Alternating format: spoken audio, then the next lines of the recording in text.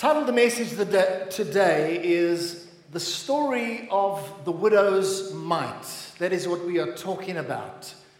The story of the widow's mite. I'm sure that you have heard of it in the Word of God. Please turn so long to Mark chapter 12, and we'll begin to read in a few moments' time. So, there are four Gospels, Matthew, Mark, Luke, and John.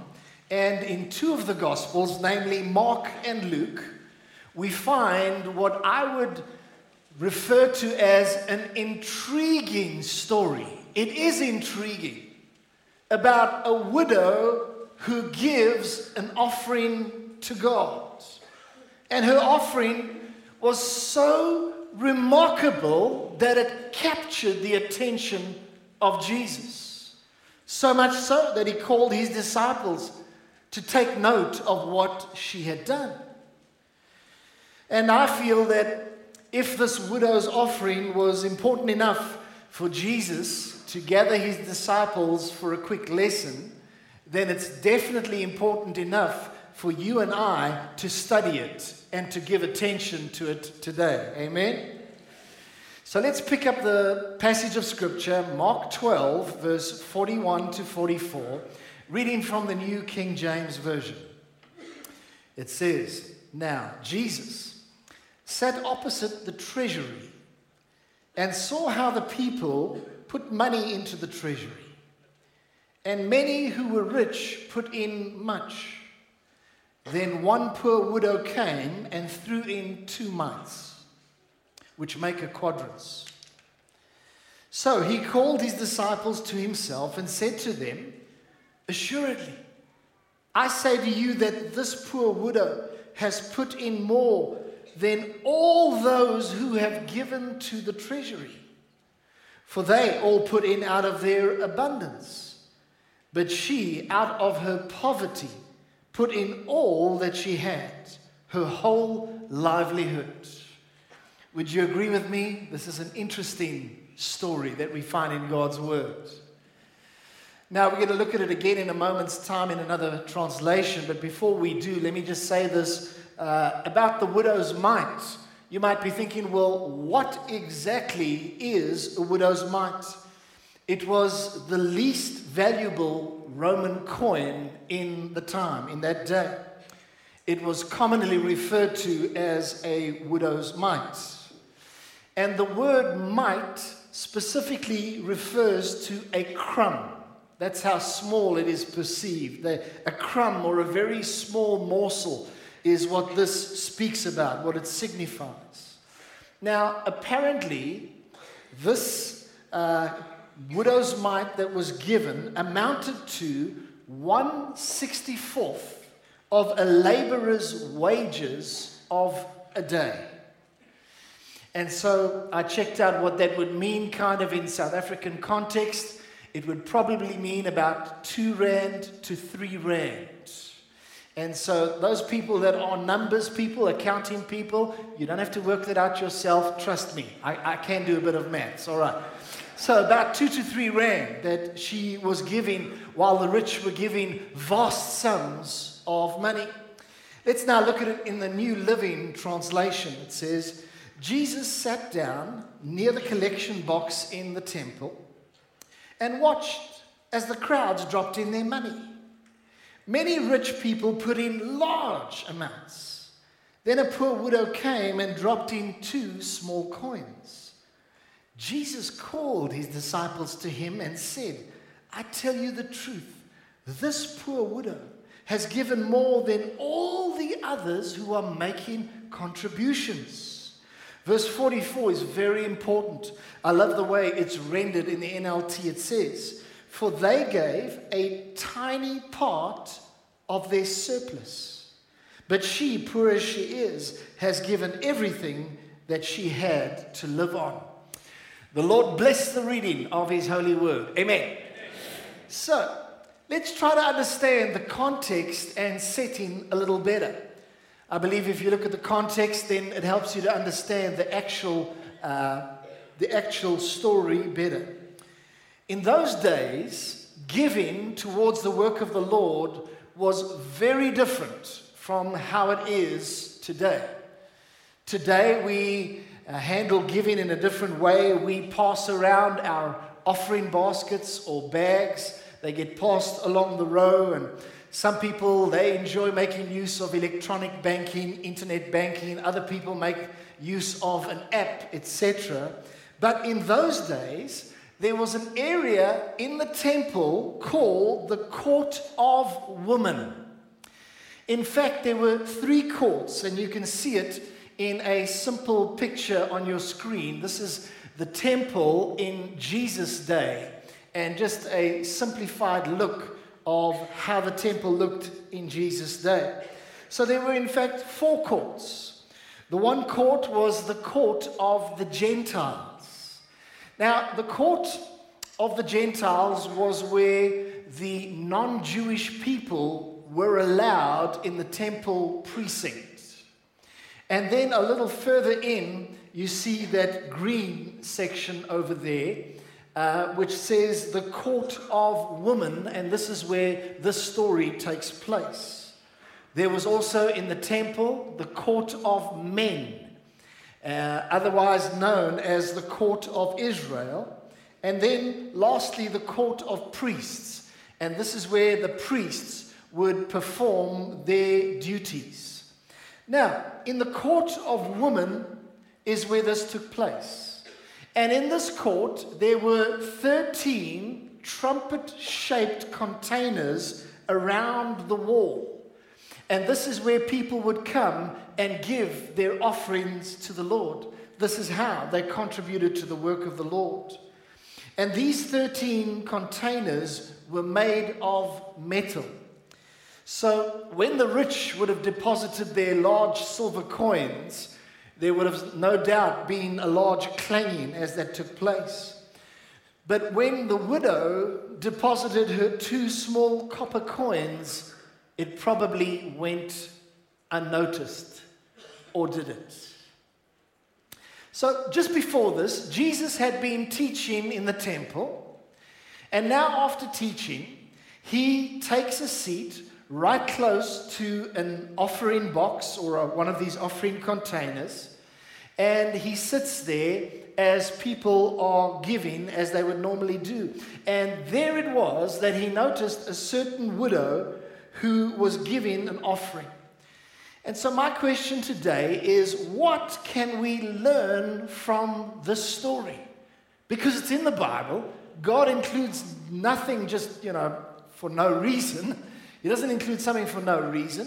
And specifically, my question is, what did Jesus want us to understand? What did he want his disciples to understand as he called them closer? And I would submit to you that there are 4 things, major things that we can take out of the story and learn from it. 4 points. Number 1, God sees what man fails to see. Let that sink in for a moment.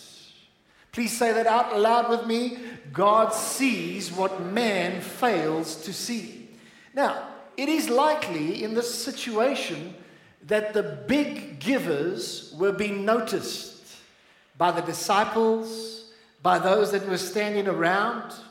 You see, just by human nature, oftentimes our attention is drawn to the rich and to what the rich people are doing.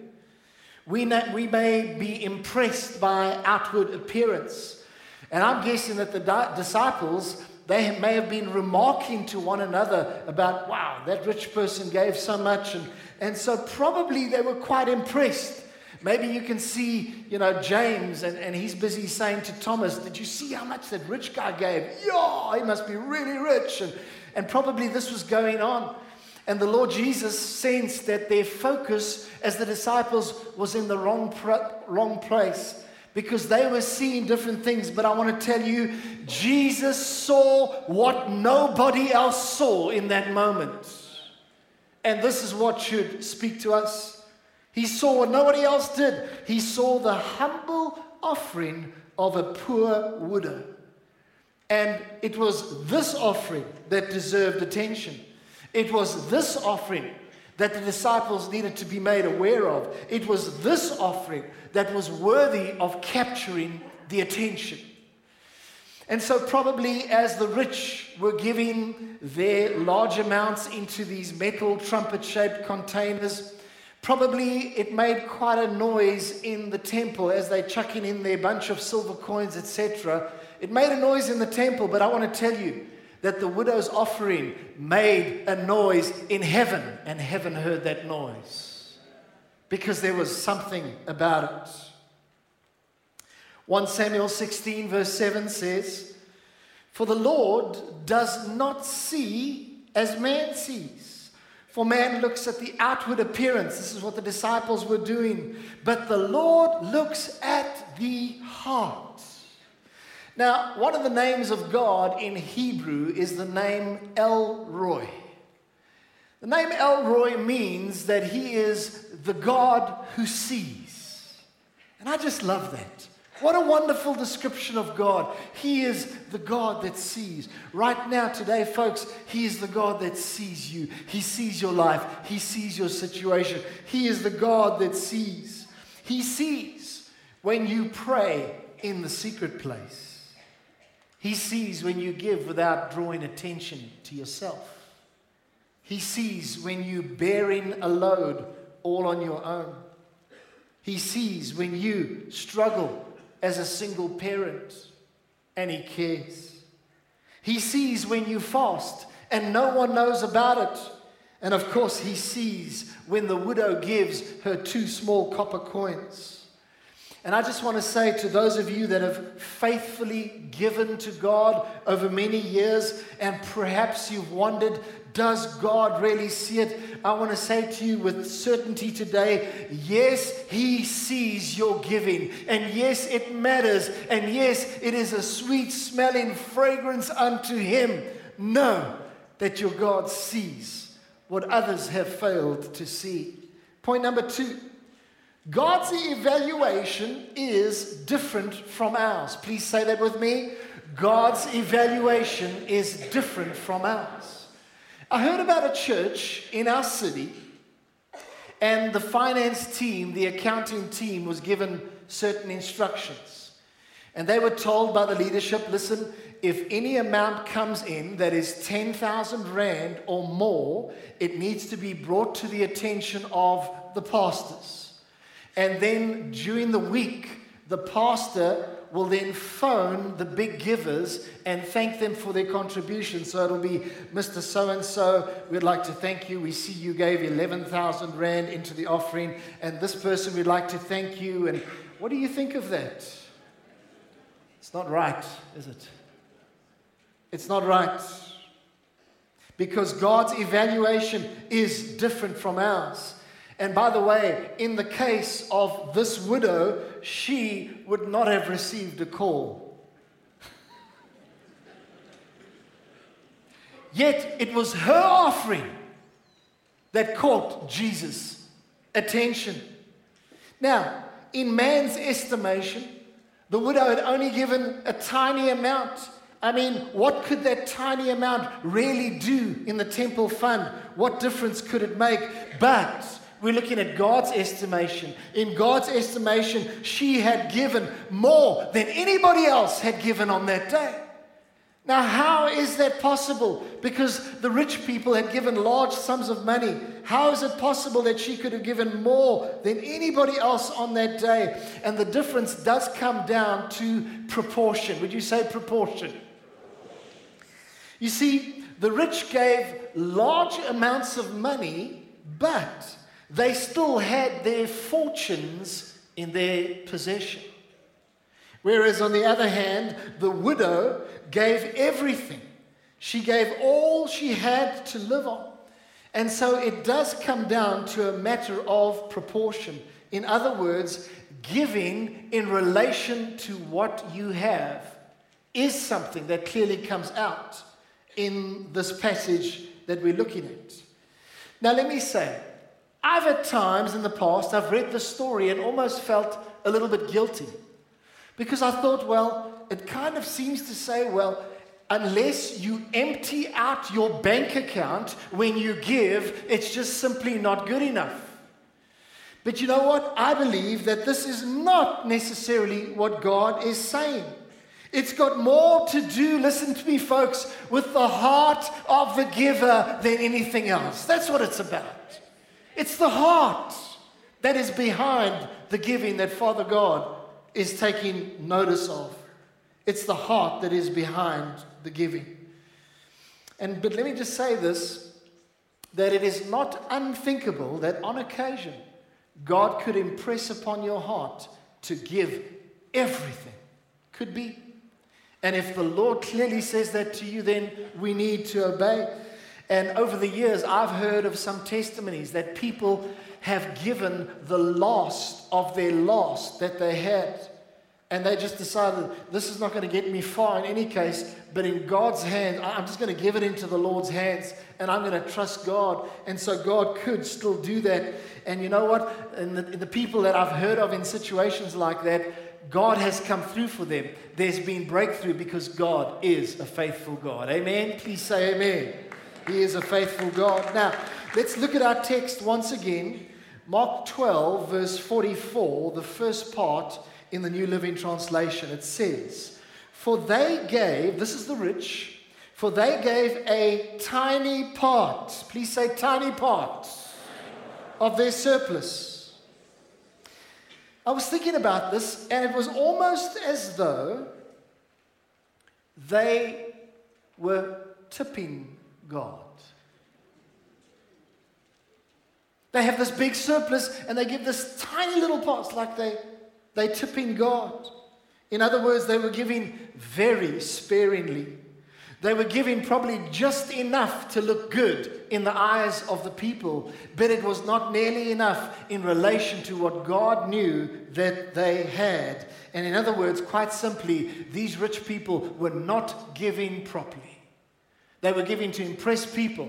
They were giving not with a heart of love for God. Also, that same verse, verse 44, the second part in the NLT, it says, but she, poor as she is, has given everything she had to live on. In other words, she gave abundantly. She gave unsparingly. And that reminds me of another scripture, which is in 2 Corinthians 9, verse 6. And it says, he who sows sparingly will also reap sparingly. And he who sows bountifully will also reap bountifully. And so this verse, I would submit to you, almost sums up this whole story that we're reading. So we can sow like sparingly, or we can sow bountifully to the work of the Lord. But you know what? I believe God loves it when our heart is in our giving. Don't you think so? He loves it when our heart is in our giving. And I believe that as God's people, we shouldn't be looking for loopholes, kind of like, how can I give just as little as possible? That's the wrong heart. We shouldn't be looking for loopholes, but we should be giving with a full heart.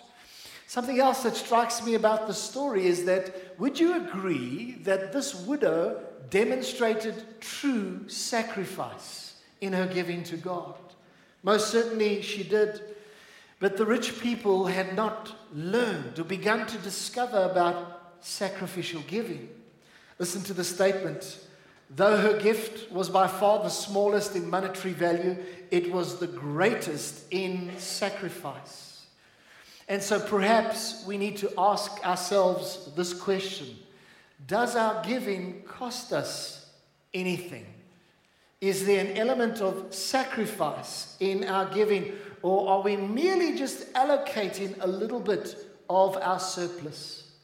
And so I believe that some people need to hear this today. Some people are absolutely just doing things with the right heart in their giving to God. But there may be some people that are challenged by what they're hearing today.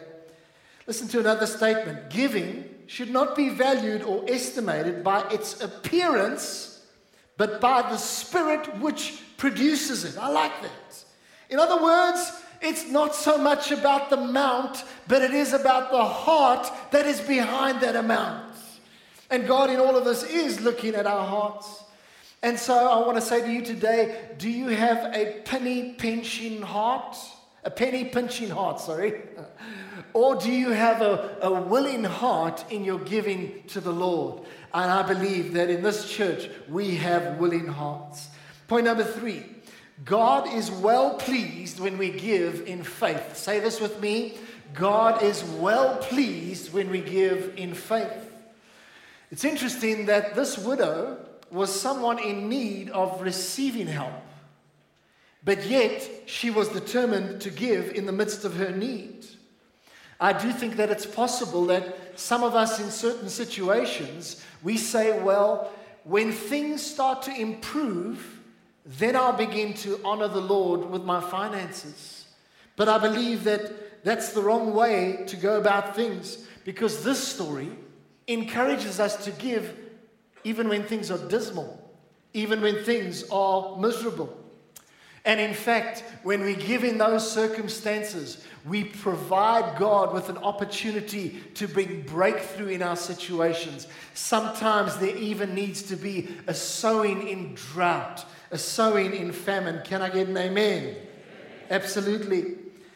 And so even though the monetary value of this widow's giving was tiny, she believed that God could do more with that little amount, those 2 little coins in his hand, than she could possibly do with it in her own hand.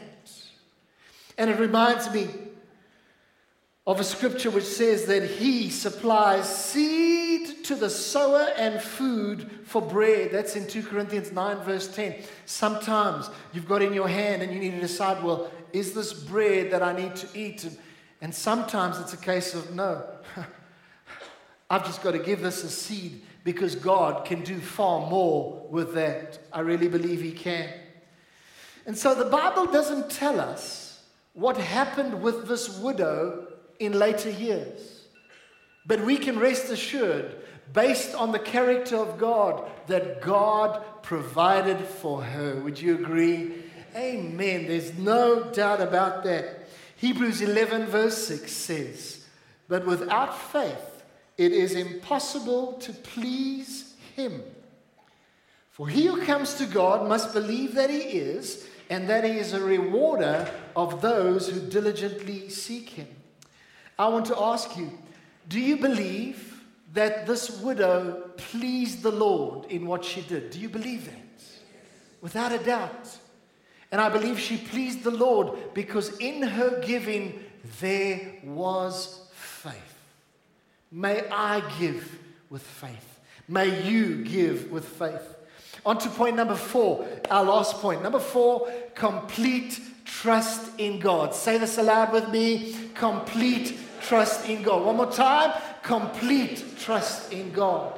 Now, my sense, as I was preparing, and I spent a lot of hours, probably 10 or 12 hours, preparing to share this message with you today. My sense is perhaps the greatest lesson that we can learn out of all of this is one of complete trust in God. And so this widow, she was exceptional in how she trusted Jehovah Jireh completely. And I believe the Lord loves it when we look to him wholeheartedly. And in this widow, he saw somebody that was just looking to him wholeheartedly. He was blessed by this. And may I remind you, we're talking about a widow. But may I remind you, she had no husband to take care of her. And the Bible says that she was poor. But she had trust in the husband of the widow. The husband in heaven. You know what? I think God is awesome. He provides. He provides. Now, you are probably aware that one of the names of God is Jehovah Jireh. Please say that name with me. Jehovah Jireh. It's a beautiful name, and it means simply the Lord will provide. Now, would you think for a moment that your God is named by that name? The Lord will provide. So why are we in such fear of provision for the future? And I want to pray today that you and I would get fresh revelation of Jehovah Jireh. The Lord will provide. He is even called by that name. The Lord will provide. And do you know where that story comes from? Jehovah Jireh, and where it comes from? It comes from the story of Abraham. And he is about to sacrifice his son Isaac on the altar. But moments before he could slay his son, the Lord stops him, and the Lord provided. He provided for the sacrifice, a ram instead for the sacrifice. It says in Genesis 22, verse 13 to 14 in the King James Version, it says, "And Abraham lifted up his eyes and looked, and behold, behind him, a ram caught in a thicket by his horns." There's the provision of God. "And Abraham went and took the ram and offered him up for a burnt offering instead of his son." And listen to this. "And Abraham called the name of the place Jehovah Jireh," meaning the Lord will provide.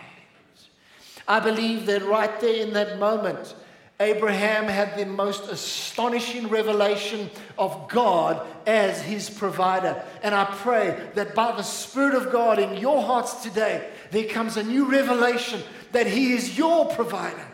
That you don't have to worry about provision over this December time. You don't have to worry about being able to pay for school fees next year, because there is a God who will provide for you. He is the Lord your provider. That's His name. That's who He is. And all He says is that you seek me first. And seeking first also encourages us to give to Him first. And then He says, you're not going to worry about anything. All these things will be added unto you. And so I want to tell you, just as Jehovah Jireh provided for Abraham, He will provide for you.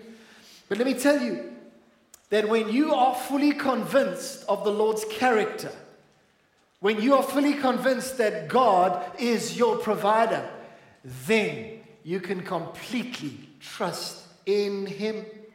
And so this widow must have had remarkable trust in God's providence, that she was willing to give everything she had. I'm drawing to a close, and I want to say this: in future, when you think of the story of the widow and the mites that she gave, I want to encourage you to think of this phrase: complete trust in God. That's what she demonstrated. Complete trust in Jehovah Jireh, the one who provides. I want to recap the points that we've shared. We've been talking about the story of the widow's mite. Number one, God sees what man fails to see. Number two, God's evaluation is different from ours. Number three, God is well pleased when we give in faith. And number four, complete trust in God is what it's all about. Complete trust in Jehovah Jireh. Come on, give the Lord a hand of praise. Amen. Yes. Let us stand and pray together as we close. Dear Father, thank you that your word has spoken to us today. And Lord, we give you our hearts. And we always want it to be the case that when we give to you and give into the temple as such, give into your kingdom, we always want it to be a case that we do so with the right heart, with the right motivation, that we are fully convinced that Jehovah Jireh will provide for us. And I declare over your people that your God is your provider. And now I say, the Lord bless you and keep you. The Lord make His face to shine upon you and be gracious to you. The Lord lift up the light of His smile upon you and give you peace. In Jesus' name we all say, Amen. Amen. God bless you, everybody. You are free to go.